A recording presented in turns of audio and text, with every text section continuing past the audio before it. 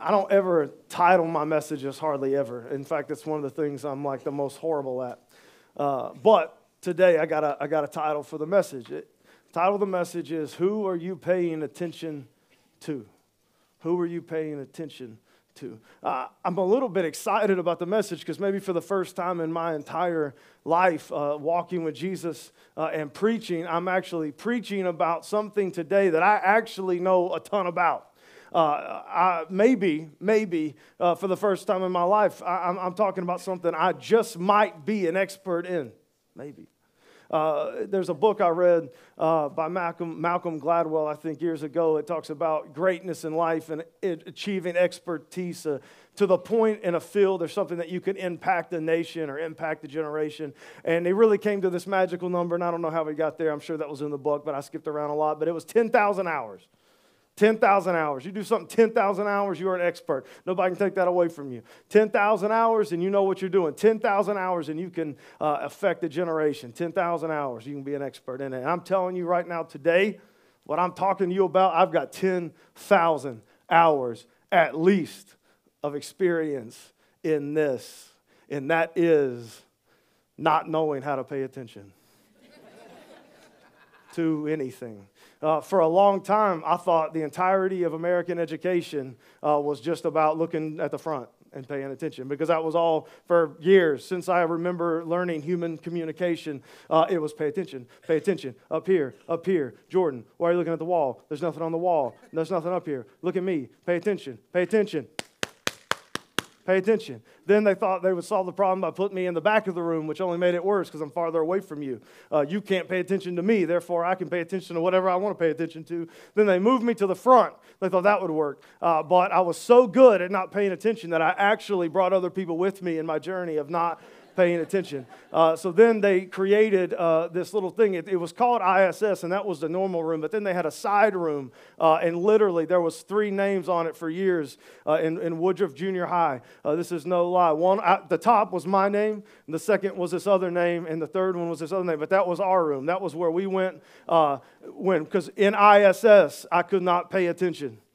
So much so that I distracted everybody else so that they put me in this room. Now, maybe in today's age, that's like, I don't know, illegal torture. I'm not really sure. But that was where I lived. I was so good at it. And this is something I don't ever get to bring it up. It's something I'm not proud of, but it is a reality. And Miss Brown was the principal when I was like, I think it was 7th grade. And through the course of the year, she announced that she grew up. She knew my mom growing up, and they were friends, and she really loved me. She hated that she loved me, but she did love me. And at the end of the year, she told the whole school about a record that I had achieved that year, and that was 167 write-ups through the entire year. And I didn't like get in a lot of fights, and wasn't super disrespectful. Almost all of them unanimously were causing distractions or not paying attention. That was just me. So confidently, I can come before you today and I can tell you that what we're talking about today is something that I know a lot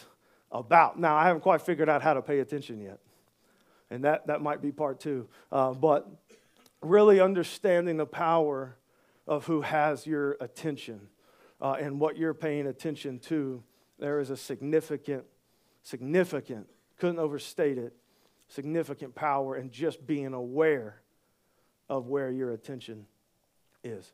And I want to, just for a second, I want to make sure we're all caught up in this story. This is the story of Jesus walking on water and Peter walking on water, and it's one of the most famous stories of all time. If you grew up in church or went to a church or drove by a church in the last 30 years, you know the story of Jesus walking on water. I think we're all on the same page. You know, when we refer to this, we get it. Most of us, 90% of us, we know this story on some level. But the 2 or 3 things I just want to make sure that we don't forget from the last few weeks is that this entire situation, none of it was random. None of it. Everything was orchestrated by Jesus in a very specific way. And the way that he played it out, it was all we know. In Mark chapter 6, he teaches us that Jesus did all of this because there was a lesson that he was trying to teach them in the feeding of the 5,000s that the disciples just didn't get. And so the entire process was something that Jesus orchestrated to teach us a few powerful things about following him. And today I want to really jump to right in the middle of the story, the famous part of the story, the miraculous part of the story of Jesus actually walking on water and Peter actually getting out of the boat and walking on water. I want to tell you how I think that I have preached this story wrong in the past. And I think that most of the time when the story is preached, it's not preached wrong. I think that it's preached from a weaker perspective than the perspective that I think Jesus really wanted us to take away. A lot of times when we talk about getting out of the boat, I've done this. I had a whole series on this called Getting Out of the Boat. Let's get out of the boat. You don't want to die, not living in purpose. You don't want to die in the boat. You don't want to die in religion. I mean, there's a lot of power in that. In the first message of this series, I even danced around that a little bit. But the reality of it is that when we go to this moment in this place and we start preaching about Peter getting out of the boat and walking on water, and that's what we need to do. We need to live in faith, and we need to we paint this picture that what we really need to do is we need to hop out of the boat, and then we need to walk on water, and we need to live this crazy, miraculous, powerful life. Like we need to live this, like split the Red Sea, walk across on dry ground, go up on a mountain like Elijah and call down fire from heaven. We need to, heal the sick and raise the dead, and there's all this crazy, miraculous things that God's calling us to walk in. And the reality of it is sometimes I'm just like, let me just get through Monday. Like, let me go a week without getting in an argument, with my wife. Let me go, a couple days without me wanting to hijack Hudson, out of the room. Everybody's like, he's mean. No, I'm honest. You're a liar. That's the only difference between you and me. My kids are perfect. They never, I love them even when they wake me up at 4 a.m. when they're younger. I love them when they get older and they don't come home till 4 a.m. And I sit up there and I just think, and I hope they're out there having a good time. And they probably got lost time at a prayer service or something. You're in denial. Your kids are psychopaths. But we talk about, wanting to, live this crazy life, this epic life. I want to part the seas, and I want to be a part of something great, and I want to change the world around me. And these are all things that I've said and I believe, and I really do desire on some levels. But let's just be honest, like day to day to day to day to day, like we're just trying to wake up and get through life.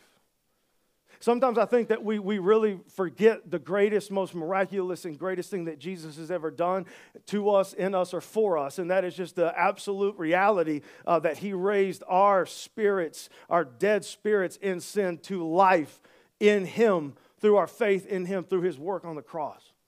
Sometimes I think that we get so enamored with this idea of doing something great or majestic or amazing that we forget the reality of walking on water in truthfulness is just us finding Jesus in this life, putting our faith in Him, climbing out of the boat of death, and then walking on the water, trying to learn to be like Jesus and make it to heaven. That sometimes the greatest, most miraculous thing that we could ever do in this life is simply stay married when every single thing in our life is telling us that it's not going to work out, that we made a mistake, that we married the wrong person, that it's never going to go good, that it's just can't. And the greatest thing in life sometimes is just that we work through life.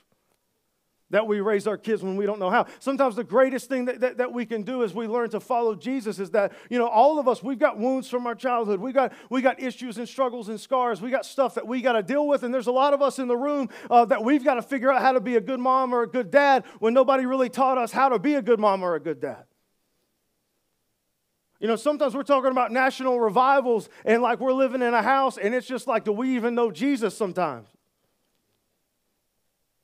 The reality of it is that the life that God's called us to, the miraculous life of walking on water, is the simple reality of truly following Jesus day by day, becoming more like Him from glory to glory into the image of Christ, getting through life day by day, just making it. And the way that we know that there is a level, at least a level, and we get it on some level in our hearts and in our minds, is because there is a drastic difference between like what social media looks like and our actual day-to-day life. And how many times have we just lied through our teeth on social media?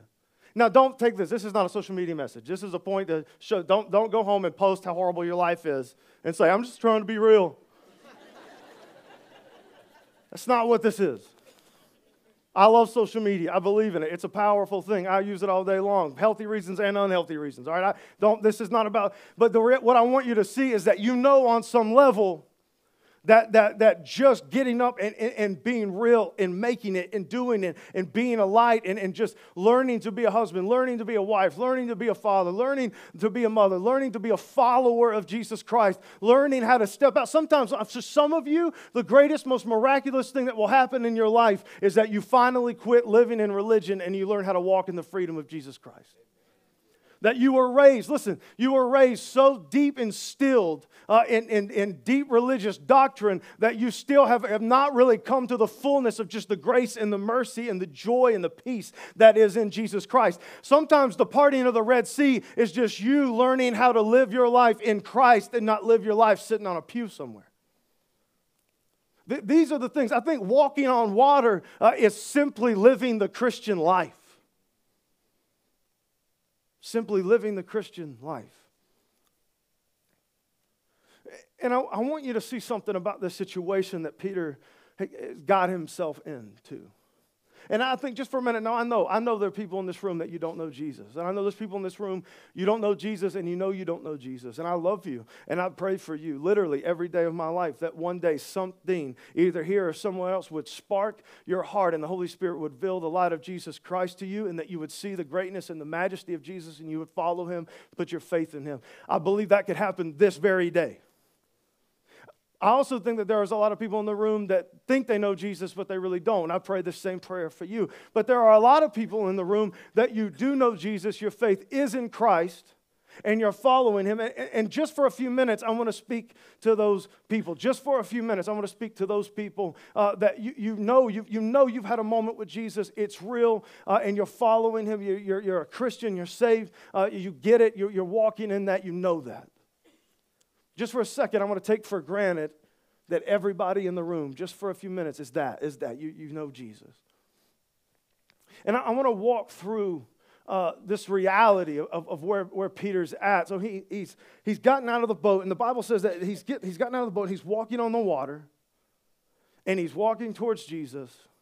And I want to zero in on this sentence, but he saw the wind, or but he looked at the wind, and the wind, the wind got his attention, and he turned, and when he turned to the wind, and he looked at the wind, and he saw the wind, he was filled with fear, he was overtaken, he became frightened, and then in this moment, he began to sink, and he cried out to Jesus, and then Jesus immediately saved him and pulled him in. I want to talk about this because there's two ways to look at this, and they're almost identical. They really are. There's just 1 degree difference, but that 1 degree is actually pretty significant.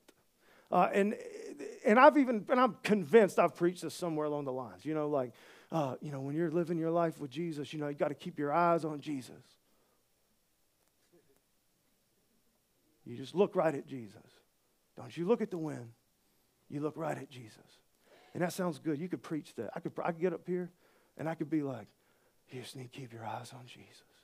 I could get all serious like this, whisper, or I could get passionate, and I could be like, you just need to keep your eyes on Jesus no matter what waves come your way. Just look at Jesus. He's God. Hallelujah, amen. I could do it in accents. I could get real southern. I could get real whatever. I don't think I could get anything else. But the problem with this is that keeping your eyes on Jesus, your physical eyes on Jesus, man, what is that? When's the last time you saw Jesus? Don't raise your hand. I had coffee with him this morning. He just trimmed his beard. It looks really good.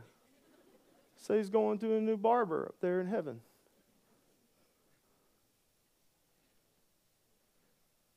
The reality of it is, and I just want to sit in this moment.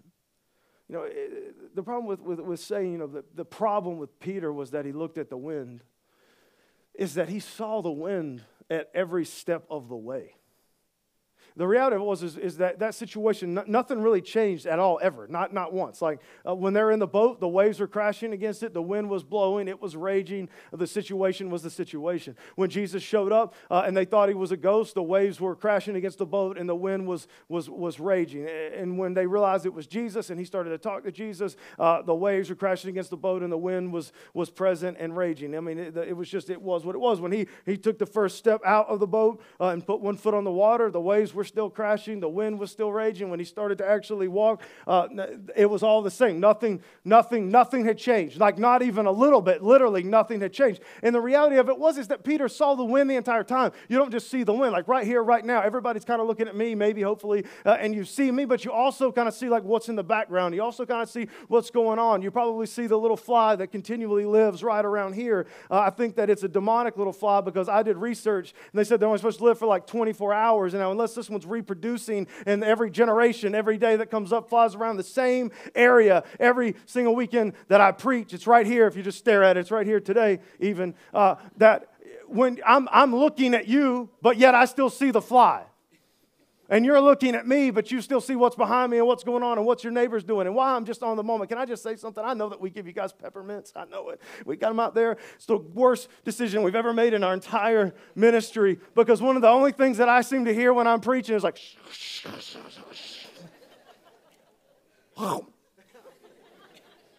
and do you understand that you're not supposed to just bite a peppermint? That's not how it works. Over and over and over. I don't even know how y'all are paying attention to me. I've got to elevate my ability to communicate just to overcome you're sitting there and somebody's next to you. Somebody else.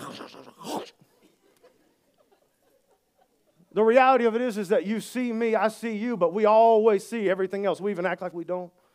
You know, when the parent that brought the kid in here, even though we have kids ministry, and the kid's like 15 minutes after the music ends. And you're acting like you don't see the kid standing up in the chair, waving at you, right in front of you.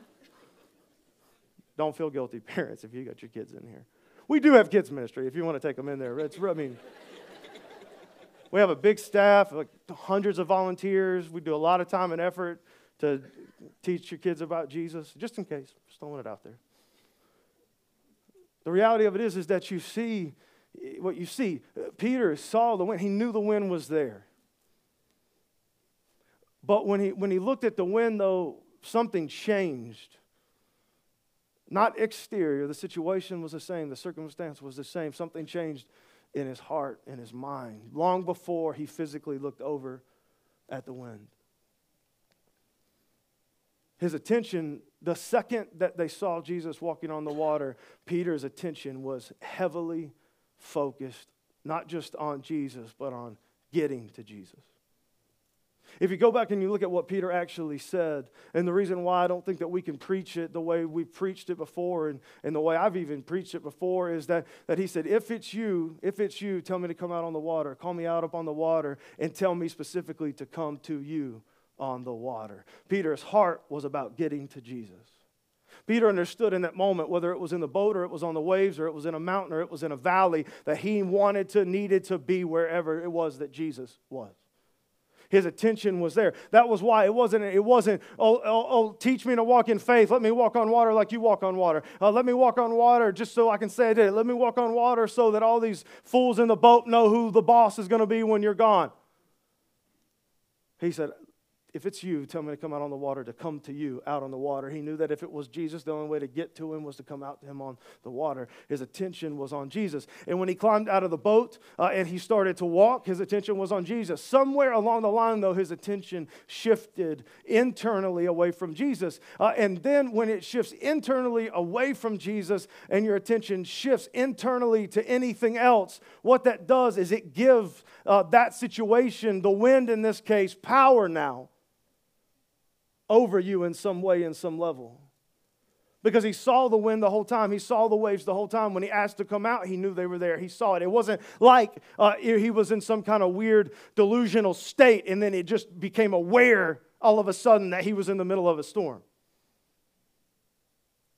But when his attention inside shifted from Jesus, it gave power to the circumstances. And then what started to happen was that as he looked, now the situation was speaking louder to him than God's voice was speaking to him.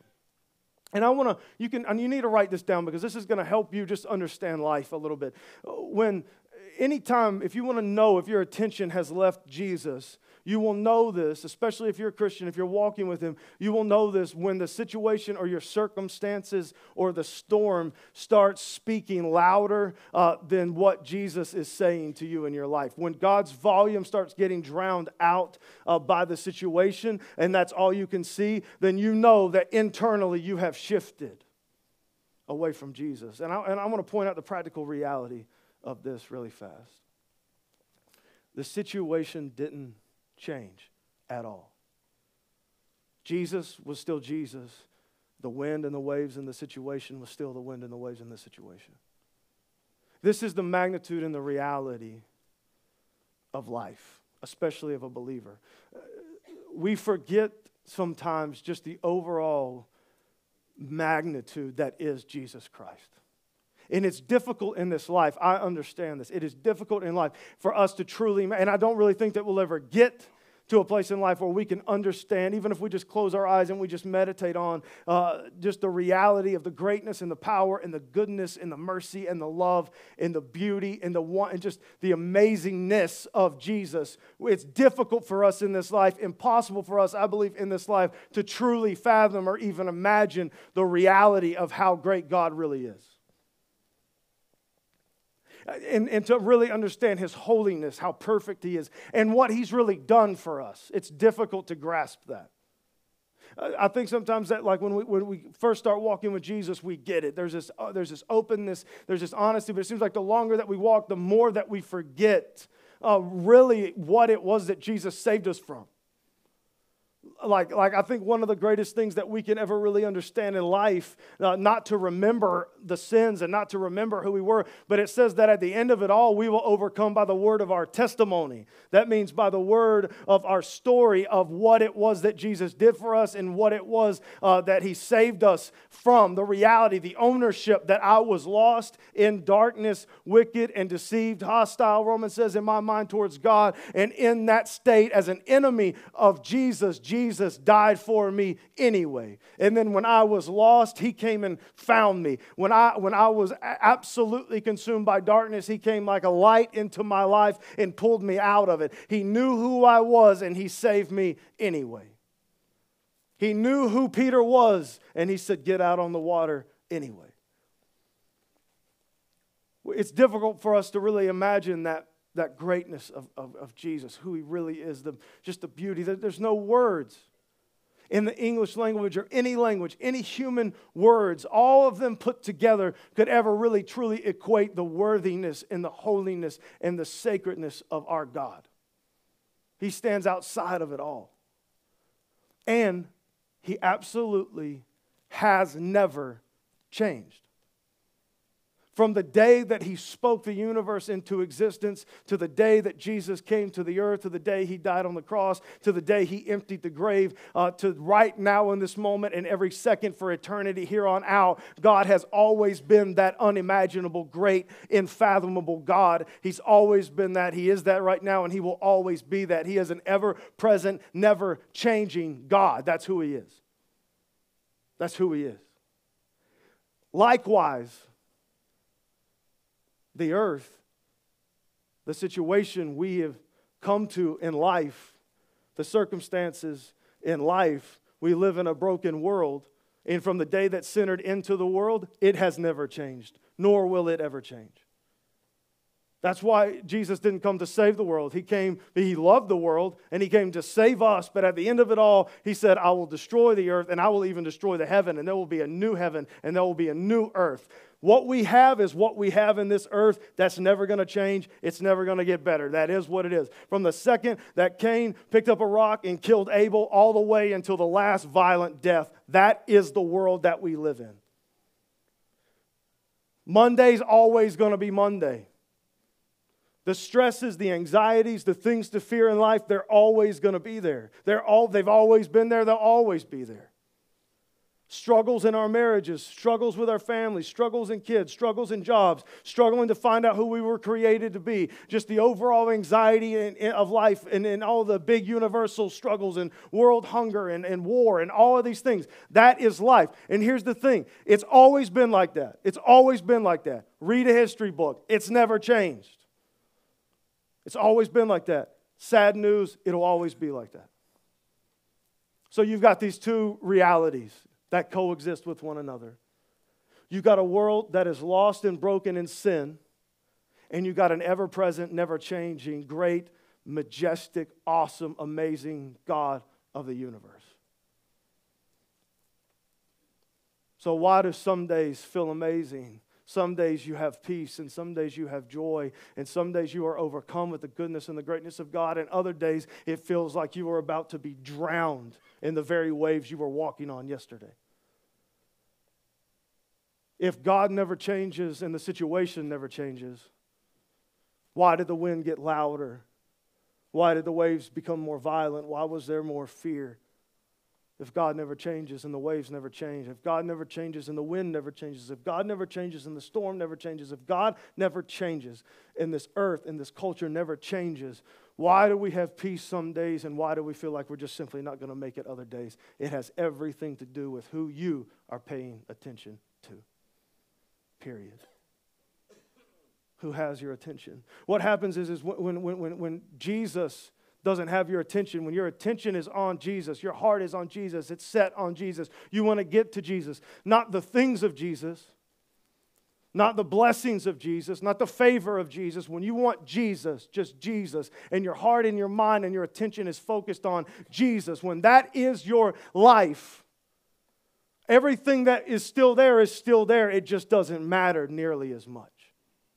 But when your attention gets off of Jesus and it shifts, now all of a sudden the wind that was always been there, it's more powerful, it's more scary. Fear sets in, anxiety sets in. It's because your heart is paying attention to the earth, the wrong things. I'm going to tell you a story. The other Friday, 2 Fridays ago, I woke up in a not a good place. It happens sometimes. Woke up very early. My heart was just heavy.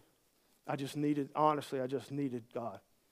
You know, the older I get and the more I walk with Jesus, the more I remember really fully start to understand the Psalms that David would write. And he said, like, my soul thirsts for you. Everybody sings that like it's this happy moment. You need to read the rest of it. He's like, I'm dying inside and I need your presence. And I woke up like that Friday, and I just felt like the Lord called me. So I just got in my car very early, and I drove to a mountain, and I just started hiking, and I got up near this waterfall, and I just felt and prayed and just got lost in God, and it was just an amazing thing. But while I was there, I got up, I climbed the rocks in a very dangerous way. And I know I'm not as young as I used to be, and I know I have kids, and I know all these things, and I need to be careful. But I wasn't. And I'm standing up and as close as I could humanly get to this waterfall, and it was just huge waterfall. And when you're sitting there under the right there that close, like the mist and the wind, you can just feel the power of the waterfall.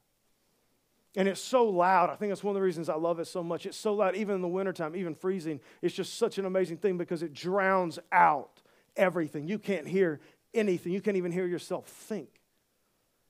And it was just, and I just get in this moment of just mesmerization. I'm convinced that's not even a word. Mesmerized by the greatness of this waterfall and just everything. And it's just this peaceful thing. And it was so loud, you just couldn't even, you could almost scream and not even hear yourself scream.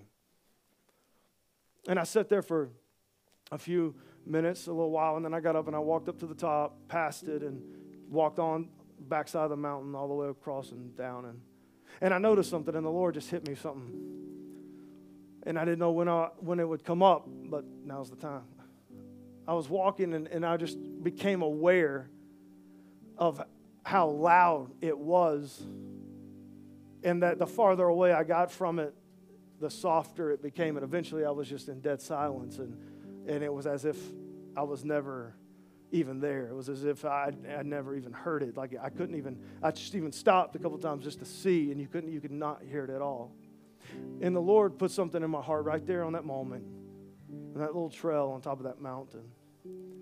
He said, you can't hear it, and you can't feel it, but that waterfall is just as loud and just as powerful and just as amazing right now as it was 30 minutes ago when you were sitting at it. The only difference is that you're 30 minutes away. That's it. And as first grade common sense as that makes, I think that we lose this simplistic truth in our relationship with Jesus Christ. The reality of it is when I was sitting under that waterfall, it was so loud I couldn't hear myself scream.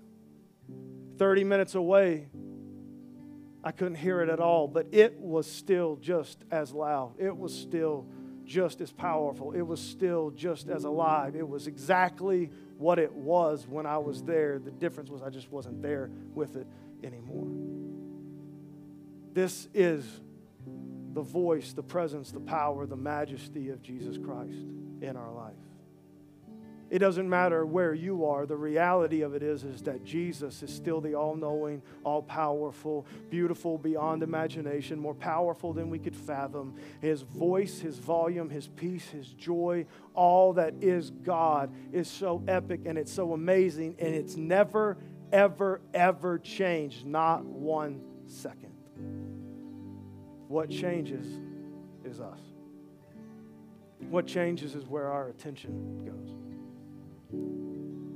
And when our attention leaves it, what happens is, and this is why I said it a minute ago before I start talking about what happens when our attention leaves it and it shifts, all of a sudden we can hear the situation become so much louder. The wind becomes so much more violent, even though the circumstances have never changed, even though the situation has never changed, even though the waves and the wind has all been there. It's just that you now are your attention is no longer in Christ, and you are no longer looking and facing and chasing and no longer going after Him. For whatever reason, your attention has shifted from Jesus onto something else, and when it shifts from Jesus onto something else, all of a sudden the broken world starts to scream so much louder than it was when your heart was fixated on the glory of Jesus Christ. And the situation starts to scream, and the weaknesses start to scream, and the consequences of our sins start to scream, and just the stress and the anxiety and all the little things that we could fear in this life, they all get louder and louder and louder and louder, and they are not louder than the voice or the volume of God. It's just that you are no longer near the voice or the volume of God. God's power is still there. You have got to figure out how to take your attention and turn it back to the feet of Jesus Christ. Or the waves are going to keep, listen, the waves are waves. You're not going to wake up one day and there's no more waves. You're not going to wake up one day and there's no more wind. You're not going to wake up one day and there's no more storms. You're not going to wake up one day and all of a sudden everything's going to be good and perfect and right. You're not going to wake up one day and everything's just going to flow. That doesn't happen. It doesn't exist in this life. The world is broken because of our sin, humanity's sin. But Jesus, like in this moment, He is forever sitting on the water. He has never moved, and He has never changed.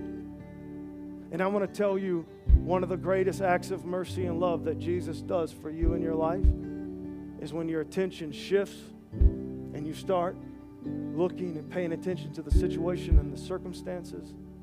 Out of love, Jesus starts to let you sink just a little bit.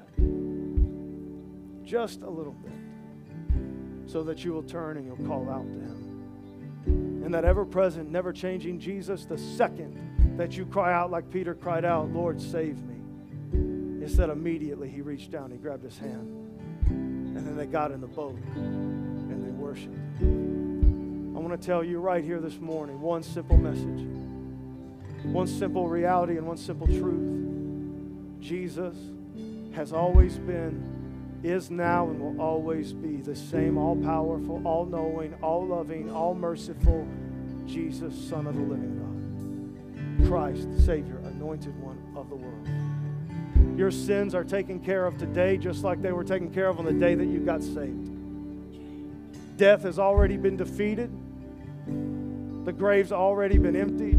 All the things that Jesus is and was and all the victories that He won on the cross, there's still one. Nothing's changed. He hasn't changed. The world hasn't changed. Your heart has shifted. And all you got to do is shift your attention back to Jesus. And right here in this moment, He will save your life. And if you do not know Him this morning and you feel something in your heart pulling you, something in your spirit pulling you, something you feel like it's just overwhelming you, do not leave this place until you put your faith in Jesus Christ. That is the voice of the Holy Spirit. That is the presence of the living God calling you. In just a few minutes, we're going to take part in some worship and we're going to watch baptisms, and it's going to be an epic thing. But don't be distracted watching someone's public proclamation of their salvation and miss that Jesus wants to save you right here, right now, today. And if your attention has shifted, He's waiting on you to call out and put you back in the boat and worship Him. He never changes. Put your heart to Him if you guys will stand.